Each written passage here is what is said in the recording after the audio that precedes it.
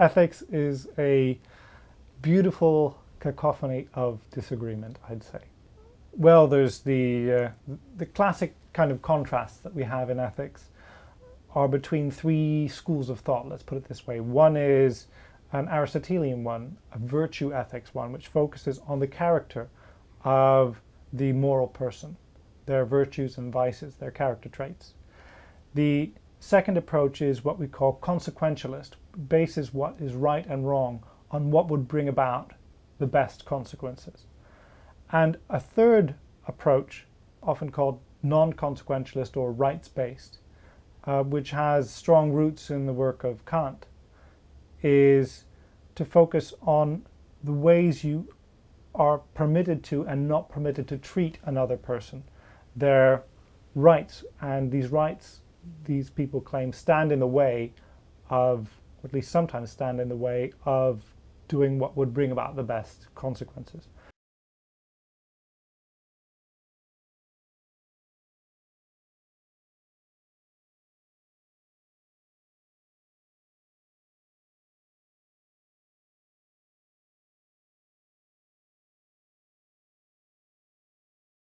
The book Conversations on Ethics came about by me basically starting as a philosophy student, reading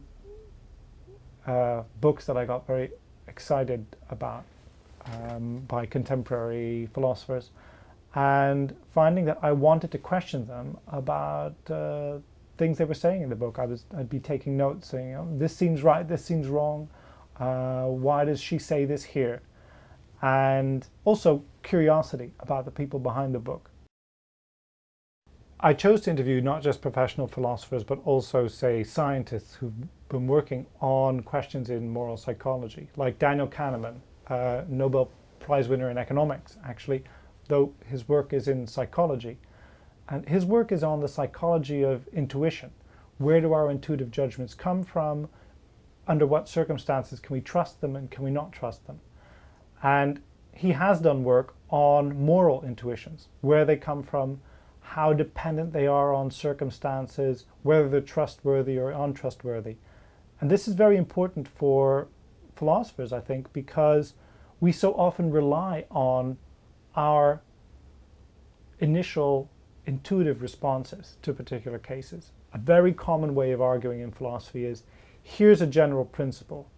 Say, killing is worse than letting die. And then we argue about that general principle by presenting each other with cases which may appear to show that killing is no worse than letting die, or at least in which our response is that killing is no worse than letting die, or cases that seem to bolster the principle. Now, I think it's very important that we bring in a psychologist who has studied our intuitions and their reliability in a wide range of areas, because I think what goes for intuitions in economics, in decision-making under risk, in a variety of other circumstances, probably also goes for our moral intuitions. That is, sometimes they're reliable and sometimes they're not, and we need the help of scientists to figure out when that is, and I think that can help us advance our moral debates, have them done in a more informed manner.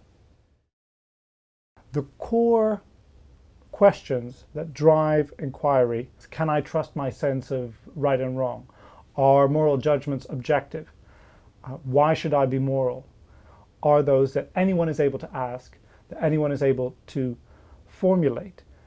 And the dialogue form, by having one of the parties in the dialogue be an everyman or an everywoman, forces professionals in the field to answer those questions directly in a manner that one hopes anyone can understand. It forces them to speak to the concerns that get us into ethics to begin with. But besides this kind of intellectual aspect of the nature of a dialogue, there's also, I think, two other things which are important about it, both of which we also find in Plato. One is simply the dramatic form, that it's engaging to see two people wrestling with a particular question, to have one person have strong views, the other challenging that view.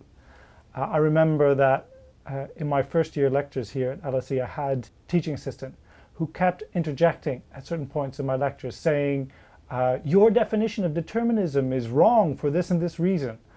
And I would answer him in a minute or two, and then I'd get back to the lecture. And at the end of the year, the students wrote on their forms, many of them said that the best moments in the whole year were my duels, as they put it, the duel that I was fighting with my teaching assistant.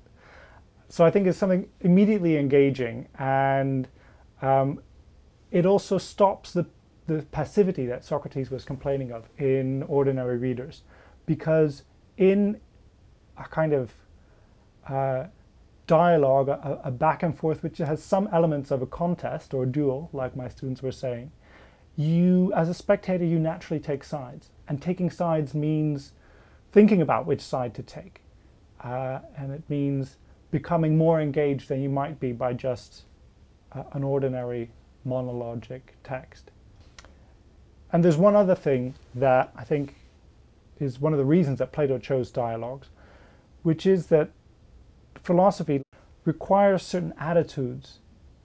So it takes a certain type of person to really engage properly in philosophy. And I think that Plato knew this, and that's why many of his dialogues feature clever but rather unpleasantly purely competitive characters who kind of try to engage Socrates just for the sake of showing that he's wrong. And you know, you don't mess with Socrates, so there's some verbal jujitsu goes on. The guy who doesn't really know how to conduct inquiry properly, even though he's very clever, like Thrasymachus, for example, in the Republic, gets thrown off the mat. And then the inquiry gets renewed, the same questions get brought up, but by people with kind of the proper attitudes of inquiry.